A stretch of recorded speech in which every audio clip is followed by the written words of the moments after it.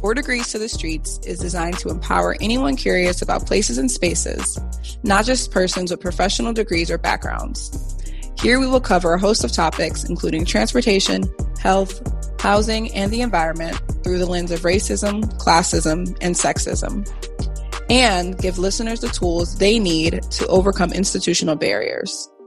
Follow us on Twitter and Instagram at the 4 Degrees Pod, and tune in every other Tuesday where Nemo and Jazz keep it 4 degrees to the streets. Hi, everybody. Welcome back to the 4 Degrees to the Streets podcast. This is episode 4 of season 3, and our second episode in 2023. So belated Happy New Year. You know how people say Happy New Year until like February. But February to April, it's still like appropriate in the first quarter. But how are you doing, Jasmine? April is a stretch, Nemo. If you're African, they will keep saying it every time it's the first time they'll see you that year. After Black History Month, we cannot keep saying Happy New Year. It's March. I'm doing good. The holidays were great. Was able to see a lot of family, spend a lot of quality time with them. How are you? I'm doing well. It was a very chill holiday season, and with all of the like travel and random weather things that went on, I'm glad I was just pretty stationary. But yeah, well, I'm glad you're also doing well. I'm excited for this episode. We have our first guest of the third season, and I had a chance to meet her virtually a few years ago through our connection in Seattle. And so we have Julia with us today, and I'll read her bio and then we'll get a little bit into what we'll be talking about. But overall, we'll be covering topics related to public engagement, specifically how that impacts Black communities, outreach, both on the side of planning professionals who do outreach, and then how that outreach actually touches the community and the people who it impacts. So this is a conversation that Jasmine and I have touched on in many episodes and with other guests as well. So I'm excited to have someone who is in the field right now, present day, doing a lot of that work, and part of the evolution of how it's impacting Black communities too. So I just went on that rant, but Julia is a community planner working towards equitable, sustainable futures by centering minoritized experiences in governance, planning, and development. She amplifies this perspective by centering equity and engagement in her community development work with local governments, agencies, nonprofits, and associations. Born and raised in San Francisco Bay Area on Ohlone land, Julia now lives, works, and plays on Duwamish territory in Seattle, Washington. So I will turn it over to Julia. Please tell us about yourself. I know I mentioned it in your bio, but the pronouns that you identify with, your location, educational and professional background, and anything you want to share with us. Sure. Hi. I'm happy to be here with you all and sharing space. As you said, I'm Juliet. I use she series pronouns, and I always usually start by talking about where I grew up in the San Francisco Bay Area on Ohlone land, because growing up there made me really aware of the impacts of rapid development on communities and the surrounding environment from a young age. So I grew up in the Silicon Valley specifically, which didn't look anything like how it does now when I was younger. And that really shaped my path towards urban planning. I moved to Duwamish territory in Seattle to study at the University of Washington, where I still live now. And at the UW, I really immersed myself into a variety of things. I often joke now that I was hyper involved. I majored in cultural communication and in a student-led community-based planning major of sorts called Community Environment and Planning. And I minored in diversity studies. So I always worked full-time throughout my time in undergrad, and usually had about 3 jobs at a time while being a full-time student in order to really support myself and my education. And luckily for me, I'm really grateful that those work opportunities often reflected my interests and studies and helped me advance my skills and career to have a strong start in entering the workplace, especially being a pandemic graduate. So through my career so far, I guess I've developed different DEI programs, worked on being a liaison and bridging historically excluded communities and larger organizations, whether it be a nonprofit or government, and really advise local governing bodies on those topics that you mentioned, like equitable engagement, urbanism, and development. And I now continue to do that and serve my community locally in our county and city and metropolitan planning organization, as well as nationally through an organization called Black Space Urbanist Collective, which I love and we'll probably talk about a lot, and NACDO. And I hope it covered everything and that was helpful. I think the core of it, honestly, is wanting to work towards a co-creative future and bringing forward Blackness in traditional governments and urbanist spaces while learning from people and being in community, and really just taking, making the most of opportunities like this to get to talk with folks and learn more. Thank you, Julia. I appreciate you sharing your location and how your upbringing shaped even the things you studied in undergrad. I mean, all of the different majors and minors seem very active, and I'm very glad. But I do think they played a really big role when you think of planning. All of those things, cultural communication, diversity studies, all play a role in city planning. And so I think those all fit really well. So I'm proud of you. I'm very happy for you in that regard. Oh, thank you. We wanted to have you on the podcast today because of your work around community and civic engagement, specifically the research that you worked on with the Black or Bloc Empowerment Party. And so I'd like you to spend some time just talking about what that means, what it is, and how that kind of came to be. Yeah. So this was a couple of years ago now, which is so wild. Time is flying. It feels like it went from 2019 to 2023 in like 2 seconds. But the Black or Bloc Empowerment Party is a program that really at its core seeks to address inequities within government structures and development processes through offering a new or innovative and creative solution that honors that space for affected communities to be stakeholders and catalysts. And the Black Empowerment Party, I'll just call it the BEP, was my urban planning capstone on doing exactly that, reimagining civic participation as culturally responsive with a focus on Blackness and placemaking. And I think in just talking about it, it seems very abstract. So to break it down a little bit, the research question that I asked was how Bloc parties could be used as an empowerment tool to positively affect civic engagement for the Black community. And it really intersected in my different interests and work experiences and studies, as you mentioned, of really outreach strategies for underrepresented communities and the power of civic engagement and identity and communication, and then just the inherently political history of being Black in public space. And while it was grounded in research, I think the whole thing was definitely very conceptual, considering it was the pandemic and I wasn't able to actually host any sort of event, which honestly, in retrospect, I'm really grateful for, because I don't think I would have been able to get as in-depth with my literature review or interview as many people or research and take as much time as I did in that whole process, just if I had to also carry the weight of planning an event of that scale. But those methods included, as I just touched on, a lit review to frame the topic, and then interviewing Black community leaders in disciplines across the US for their experience and insight, and a creative depiction of the Bloc Party as like a re-envisioning zine, since I wasn't able to host it itself, which was really fun and enjoyable to create almost like a collage. It was super fun, and getting to take people's words and translate them into pictures and all of that. So it really centered Black empowerment learning and civic amplification.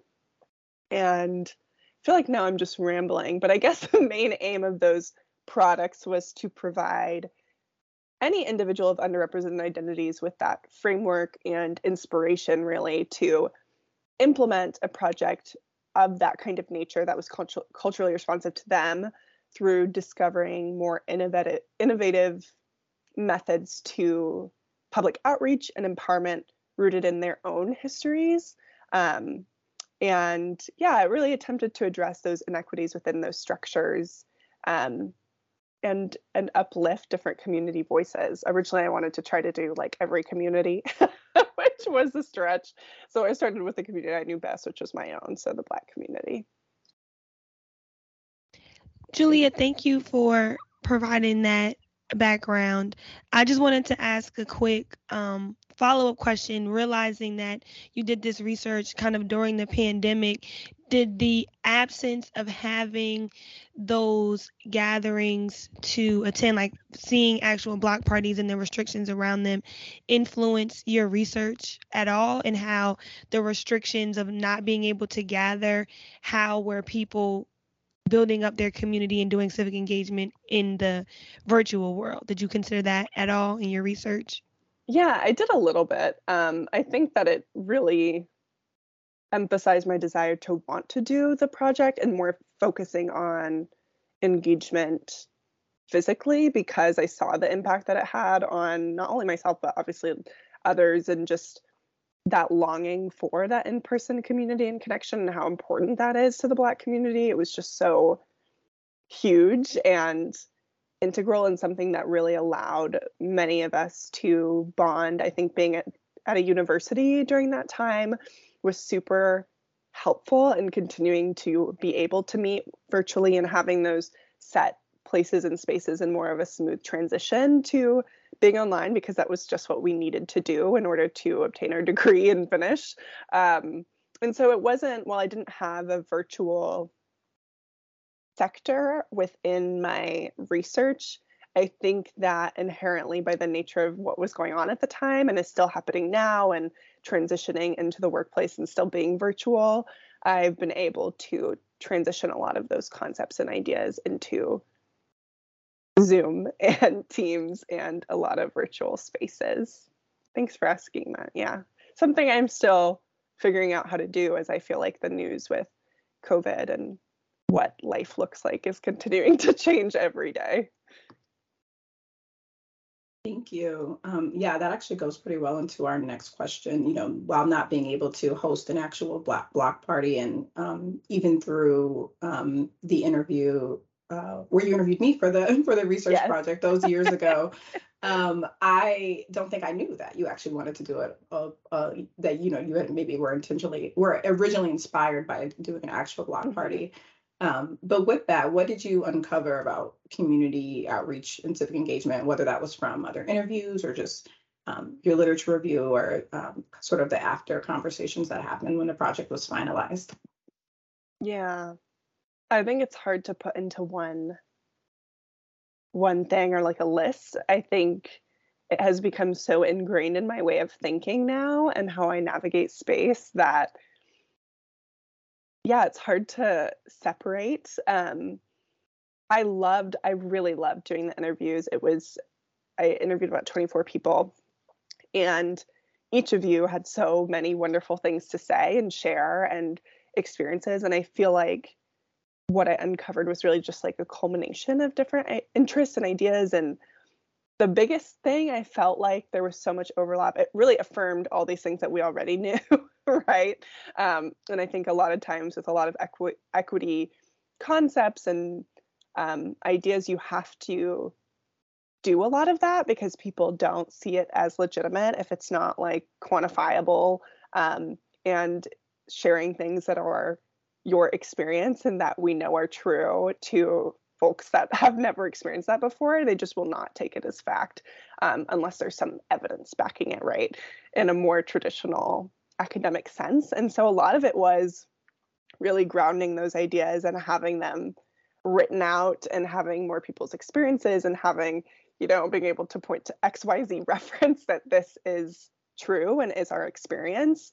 And I think being able to put into words that there's so much nuance in community, in each community. And I think the tension between, there's so much nuance in the Black community and the diaspora And also there's so much, now with, especially after the murder of George Floyd and all the calls to action, depend whether or not they were authentic, in different orgs and spaces around diversity and trying to hire more people of color and all of those things that we can think of.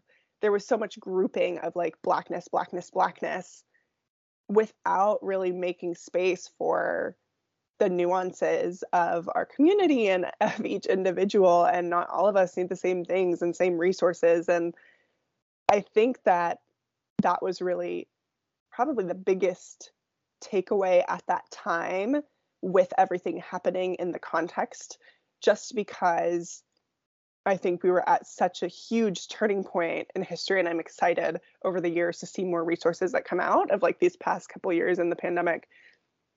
But just such a huge turning point in equity and diversity, and people still learning the understandings and definitions of those things. But really, as Blackness was becoming so centered and global as those protests went, really highlighting this is such a huge opportunity to make a difference right now, and trying to create different community advisory groups and this and that and uplifting organizing, but trying to remember and center like, hey, in this time, we are still nuanced people. We don't all want the same things. We don't all have the same experiences. And in those very spaces you're trying to create as a safe space, can also, you're curating it with a certain idea of Black people in mind. And that's not always going to work and going to center us. So really just going to community and meeting people where they're at and having those face-to-face interactions and building that trust was probably the biggest takeaway. So yeah, I hope that that made sense. I feel like it's definitely something I'm continuing to unpack, and I'm looking forward to seeing how, as I said, it continues to develop. And we talk about it as diversity, equity, inclusion, belonging, all of those fun words continue to be at the forefront of what we're doing. Julia, when you were mentioning like the pieces about understanding that it's not a monolith, right, with different Black communities and planning resources for those communities, and how so much changed after George Floyd in 2020, where multiple organizations and whether that be government or corporations were coming together trying to do something. I feel like something I've been seeing recently is around meaningful community engagement as a shift from just like public engagement and some of the maybe just legal requirements that local or state governments are required to do for certain planning practices.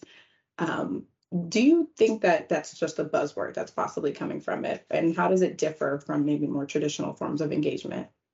Yeah. I think that's so hard. And I'm smiling very big because I feel like that's everything that I do in my day to day and in work. And I think if we're not careful in this day and age with how quickly information circulates, and I think how little research and actual grounded evidence and understanding people will do on these topics, anything can become a buzzword really quickly. And yeah, I find that within my work right now, my role is within a program called Co-Creation and Community Engagement. And co-creation itself, while rooted in, grassroots organizing, now is like, I see everyone just slapping onto things. And it's like, do we even know what that means? What does that look like for you? What does this actually look like? And, you can say that you're co-creating something as an organization, but with partnership, it's like there's two sides to that, and there needs to be that reciprocity.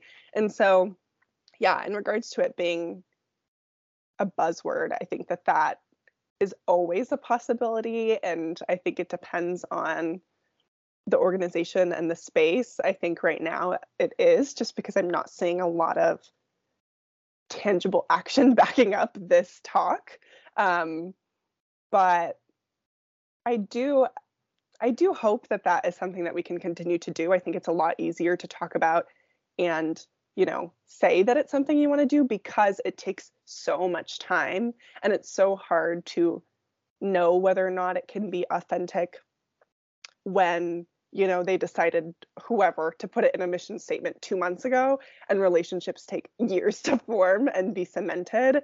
And so, yeah, I think that that's something I'm also asking myself, right? Of how is this going to continue to grow? And in my own jobs right now, of trying to encourage these kinds of meaningful connections and relationship building, there's just so much to navigate. And that's a lot of what my thesis looked at, was like, there's so much mistrust. How can we actually form reciprocal, meaningful relationships, and also honor maybe people don't want to have those relationships and you're just not going to be able to have them? Like, there's that too, right? So yeah, I think that's also something I'm reflecting on, and appreciate you all uplifting and having us think about together, because I think it's going to take time and space and reflection that I'm not sure if people are ready for. I think that's a lot of radical reimagining.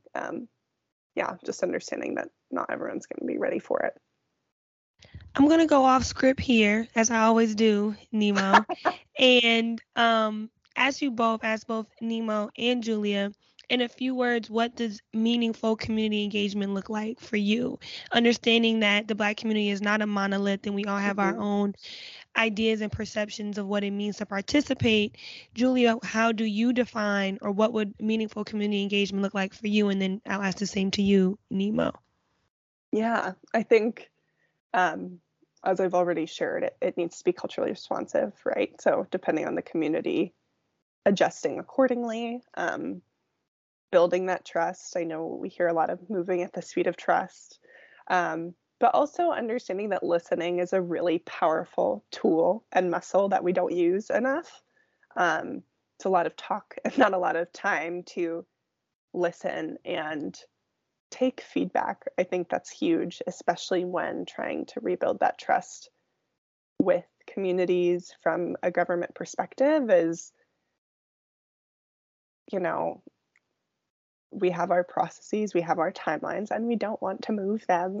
They're very cemented. And if you can't, you can't always think, I guess there's so many things going through my mind right now that I'm trying to organize, but when entering a community space, to make sure that it's meaningful and authentic, having a list of what is actually feasible. I think being transparent with community, because we can say, we're going to co-create this new vision, but at the end of the day, you still have your deadlines. Let's be real. Like, be for real. You're not going to just go in there and continue to break trust and promises. So just being authentic and listening and amplifying their joy and realities. Yeah, Julia, something I really appreciated that you had said in your response was accepting that maybe people don't want to have those relationships. So I think a lot of times that those who have power, hold positions of power, go in with the assumption, like, why wouldn't they want what we're offering, whether that's the government, whether that's an organization? Like, why wouldn't they want to be a part of this, or they have something to gain from it? But it's like, that's not always the case. Right. And accepting that.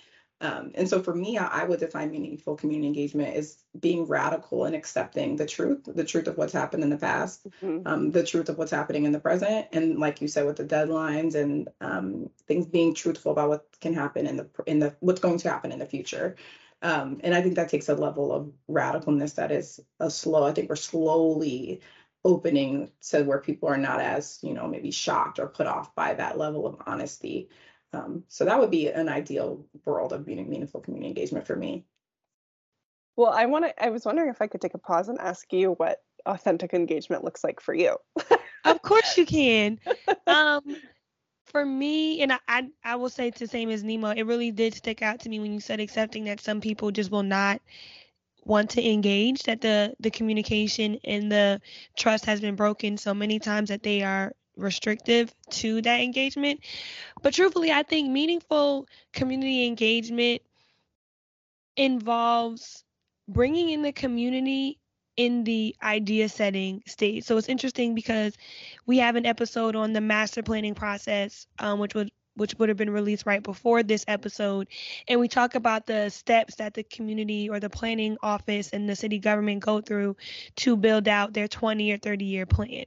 And I think it's important for planners and municipal officials to go to communities when they're visioning and have them involved in the visioning, but also consistently involve them in the budgeting process. And so it's one thing to say, okay, it's 2023 and we're writing our 2053 plan, and what do you want to see? When you already know that there are projects in the works that were part of the 2000 to 2020 to 2040 plan that are already in the works. And so being mindful of not only the visioning process in communities, but also what is already in the pipeline is very important, because it involves the municipal leaders having their knowledge of what's already coming down the pike, and the community members, whether they just moved into that neighborhood or they just became 21 or they're 75 now and they were 65 before, they all have different ideas and they're all participating at a different time period. But it's our responsibilities as planners and as municipal leaders to bring our knowledge. And if someone is saying, well, we want to have bike lanes on Main Street, but you already know that Main Street is just about to get planned to widen and doesn't include bike lanes, have that conversation. Don't let them draw up this big vision when you know that the money is already in place to put a train down the middle of Main Street and bike lanes are not included. Right. Yeah. I feel that. Thank you for sharing. No problem. So to the question of Black identity and the lived experience of space cannot be separated from one another. This is a quote from your presentation, the BEP Black or Block Empowerment Party. How can planners and policymakers center this in the context when working in Black communities? Yeah, I think that this is something even myself, like as someone who identifies as a planner and Black, struggle with, because again, like we've just been saying, we're not a monolith. And also, as I continue to learn and pursue different avenues of professional development, place is so huge, and place-based resources and understandings are really important. So it's hard to always take these concepts and ideas and smoothly translate them into where you are. But I'm part of an organization, a nonprofit called Black Space Urbanist Collective, as I talked about a little bit at the beginning. And Black Space really prides itself on pushing, ourselves. I'm going to use the collective we for Black Space, our partners, our fields, and work a bit closer to ideals of realizing a present and future where Black people, Black spaces, and Black culture matter and thrive. And I think that's like pretty close wording to what their website says. And being part of Black Space, I'm a project partner. And what that means is we, as project partners, work together to design positive learning environments and communicate goals and guides of thoughtful discussions really intended to challenge and manifest new ways of protecting Black culture and people. And this looks like a ton of different things, but some of my own portfolio of work with Black Space includes workshops for the American Planning Association and a Habitat for Humanity and the National Building Museum. And it's really exciting and inspiring to be in these kinds of places and this scale that kind of really causes a trickle-down effect of thinking about planning and policymaking to center Blackness. And while, again, as I mentioned, it's very place-based and I'm also continuing to learn myself, Black Space has a really great resource, a bit of self-promo, but their manifesto, and you can find it on their website, the Black Space Manifesto. It's really core to how we can center this context. They have all these different principles that you can center, and that our workshops are based around in really helping these organizations and individuals within them at a nationwide scale learn how to take these ideas to cultivate Black spaces and protect Black spaces and translate them into their own environment. So they're pretty broad, but but a lot of principles are, some of them are adapted from Adrienne Maree Brown's Emergent Strategy. A lot of them are pulled from the original founders of Black Spaces experience and education and what they've gone through. And some of them, like some of the examples of some principles are like create circles, not lines. And it says like create less hierarchy and more dialogue, inclusion, and empowerment. And I'll just like name off some of them. And it's like plan with, design with, right? So we've been talking about this a little bit. Walk with people as they imagine and realize their own futures. Be connectors, conveners, and collaborators, not just representatives. And then be humble learners who practice deep listening, choosing critical connections over critical mass. And then ones like centering lived experience, amplifying Black joy, protecting and strengthening culture, cultivating wealth, manifesting the future, all of these kinds of things. Those are just read straight from the manifesto. But I think that this document and like the little blurbs that come with each of those principles are so helpful in being guiding ideas and understandings in how maybe planners and policy makers can center this context when working with Black communities, because it's just, I think even in one city, right, each project is going to be so different. I think about within my own scope of work right now, working on our regional plan, and then working on things like equitable development, and then working on like multi-county planning that is beyond King County or the city of Seattle and encompasses our whole region. And not all of these things are going to be the same because not all of our populations look the same. But before I go into different projects or even, feeling a bit daunted by the scope or scale of what a task or effort contains, really just taking that breath and like looking at the manifesto. I have it printed on my wall. And often in these workshops, I encourage practitioners to also do that or have it bookmarked.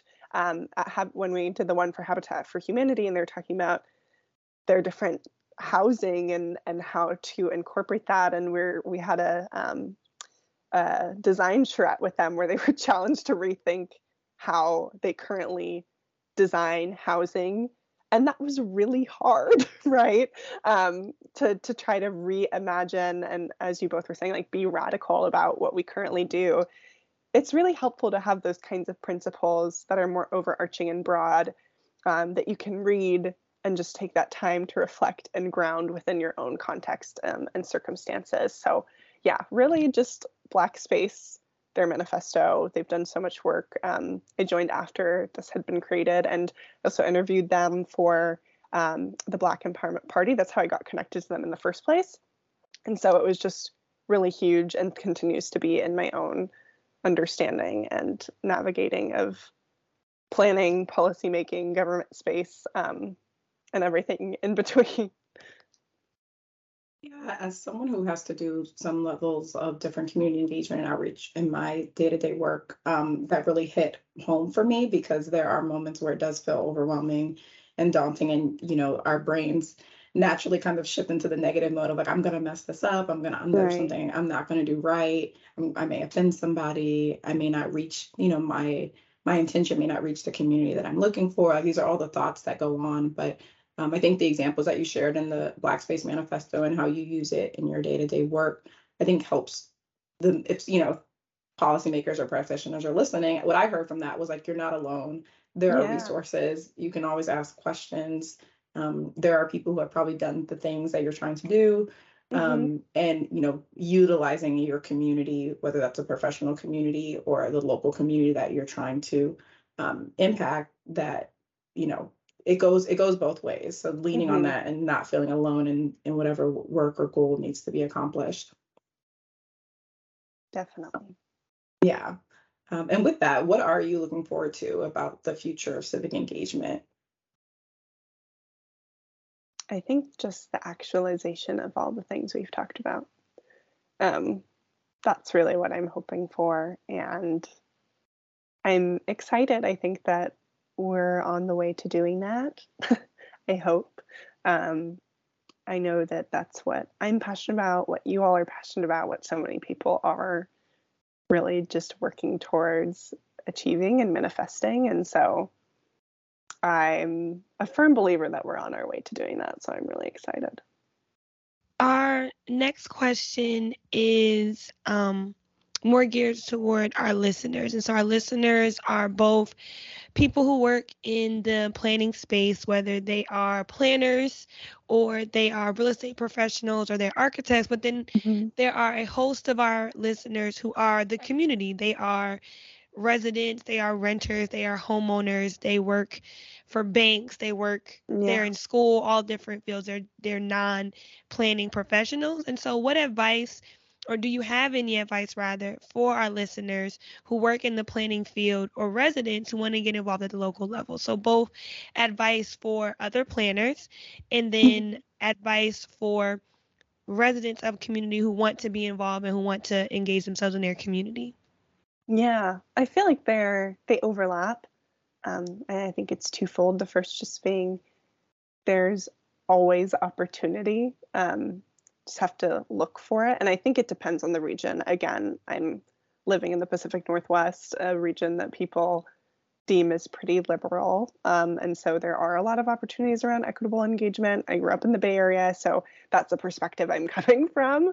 But I think I am so young and being where I am right now in my career, while it's pretty early, a lot of questions I've gotten and doing different panels or interviews is like, how did you get here? What did you do? And I think just having that excitement and enthusiasm for opportunity and life and continuing to meet with people, as cheesy as it sounds, I think that we can often stifle ourselves in our own growth by, experiencing doubt and not thinking we're worthy enough. And I know that imposter syndrome is huge in our community, and it's something I continue to face every day, being as young as I am, where I'm at, especially in the workplace. And so I think just not letting others say no to you, like not stifling your own growth and really searching for those opportunities. Anytime I've been like, oh, I'm curious about, I hear about an agency or a plan. Like I said with Black Space, I was super intrigued by Black Space for a couple years. And then when it was time to do my research, I was like, I don't know if they're going to respond to me, but let's try, right?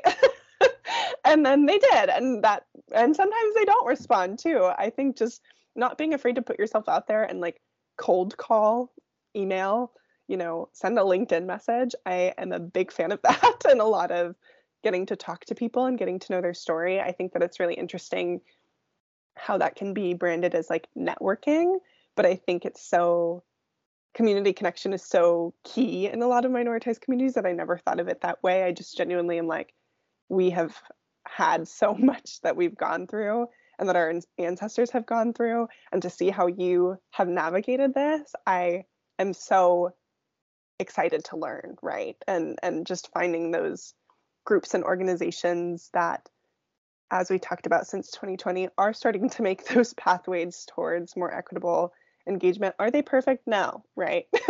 Let's be real. But just like entering the space and starting to form it with them, I think, yeah, just doing a search like as broad as urbanism, equitable urbanism in blank. Like that is always how I think I started, and then fell down a rabbit hole. And it's just exciting to see all that's out there. So I think that's more broadly for anyone continuing to grow and develop professionally. And then also just advice of like taking time for yourself. I think that in everything we've talked about, there's such a huge expectation to perform, and because of all the things that we've gone to, and they break the generational curse and trauma, like all of those things, and also in a field that doesn't have many Black folks, like feeling that representation and that weight and like all that can take on, just being gentle with yourself and not overworking yourself. I'm all about like, I don't know if you all have heard of that trend of like the soft life, like canceling hustle culture and like just tuning in and like taking time. That's definitely where I'm at now as someone who I feel like was almost imprisoned, seems dramatic, but like that was so much of what my life was all throughout college and growing up, because I felt almost like this innate understanding that there were these barriers and I needed to go above and beyond to pass them. And now being where I'm at and continuing to know I'm going to grow and evolve, just like taking a breath and letting myself be. And I think each of us, especially as individuals of minoritized groups, need to take that time for ourselves for sure. And drink water. That's for me right now, because I haven't had water this whole time. I like can hear that I'm like getting out of breath. But in that time and reflection, drinking some water. Yeah, Nemo and I do not subscribe to the hustle culture. We have a saying on this podcast that we do not dream of work. We don't have dream jobs because we don't dream of work. So we feel you, and I'm grateful. And I think that's important, especially like you mentioned, being Black women in this field is very difficult because you are constantly fighting against the system. You're fighting against systemic racism, systemic oppression of multiple groups of people, and you're doing it in space. And then you might be doing it in your workplace, like on a day-to-day basis, personally. And so I think the self-care element for people working in this space and working in any space, trying to fight injustice anywhere is taxing. And so I hope that all of us in 2023 take the time for ourselves to heal, because we can't save the world. One, we can't save the world. We can do our best to make the world a better place, but we can't save the world. And two, you can't help someone else if you haven't done the work to help yourself and be ready to go out into the world and serve others. And so we like to end the episode with some takeaways. And Nemo, I will let you lead us in the takeaways. Yeah, no, I was just going to add on to that. I wonder if recovering overachievers find each other like how we all found each other on this call today. We do. Because Jasmine and I in college were definitely similar. Always had a job or two or three, and I'm so proud to see us now in this space where we do take a lot of time for ourselves. We go to the gym, we make sure we're eating right, and putting ourselves first more. So I just love that you touched on that, and it's just so important for everyone to remember. But yeah, Julia, I will let you go ahead and start with this conversation. If there was any final takeaways, something that hit home for you, something that you realized, or just one last thought that you wanted to share with the listeners. I'm just so happy to be here. I feel like I'm just filled with gratitude for these kinds of spaces and conversations and concepts, and honestly just futures that we're working towards and building together. I think if anything, no idea is on its own, and to be able to share things and have it echoed and you all share your own experiences and seeing that overlap, it just further affirms like we're all on this path towards that future, that collective liberated future that we're hoping towards. It's a lot closer than we think. So that's how I'm feeling today. Thank you. And Jasmine, what about you? I just want to add that something I remember reading in your presentation in your video, Julie, you talked about Black joy being resistance. So I think one of the persons that you interviewed mentioned that Black joy was resistance. And that really spoke to me. And maybe, you know what? Let's have you speak about it just a little bit more and what that meant for you before I discuss it further. You know what? Hold on. Yeah, no, I'm excited to hear what you have to say. I think that's huge. I think we just touched on it a little bit, and being recovering overachievers and perfectionists and finding that time to, for radical rest and having space to just be our full authentic selves and be joyful and take up space and not apologize for who we are, how loud we laugh, how we are in community, how we are in the workplace, just everything that entails your own identity is what entails being a Black person, a Black woman, and because that is your experience and it's valid and it's true, and that in itself and your existence, is that resistance. And it makes me so happy to think about. Yeah, that's it. I'm excited to hear what you have to say, Jasmine. So when I read that quote, and I can't remember the name of the person you were interviewing who said it, but it really spoke to me because I think they elaborated further to explain that so many things have been done to us in terms of policy or personally, Right. to strip us from joy, strip us from happiness, to make us feel like being Black was a burden and being Black was something we shouldn't be proud of. And so I think having joy as a Black person is resistance, because the whole world, especially in the context of the United States, has tried to make us feel that my complexion, and then furthermore me being a woman, is something I shouldn't be proud of, is something that I shouldn't have joy about. And so by simply having joy, by existing, by taking up space, by having a Black party, by succeeding in the world, I'm resisting that notion that I should be ashamed of who I am. And so, yeah. And it's come up, and I don't know if you guys know, but the theme of Black History Month nationally for 2023 is Black resistance. And so that just really spoke to me. And then my final takeaway for this episode is that this episode will kind of bring us into our Black History Month segment for the podcast. And our personal theme this year for Black History Month is Black mental health and Black wellness.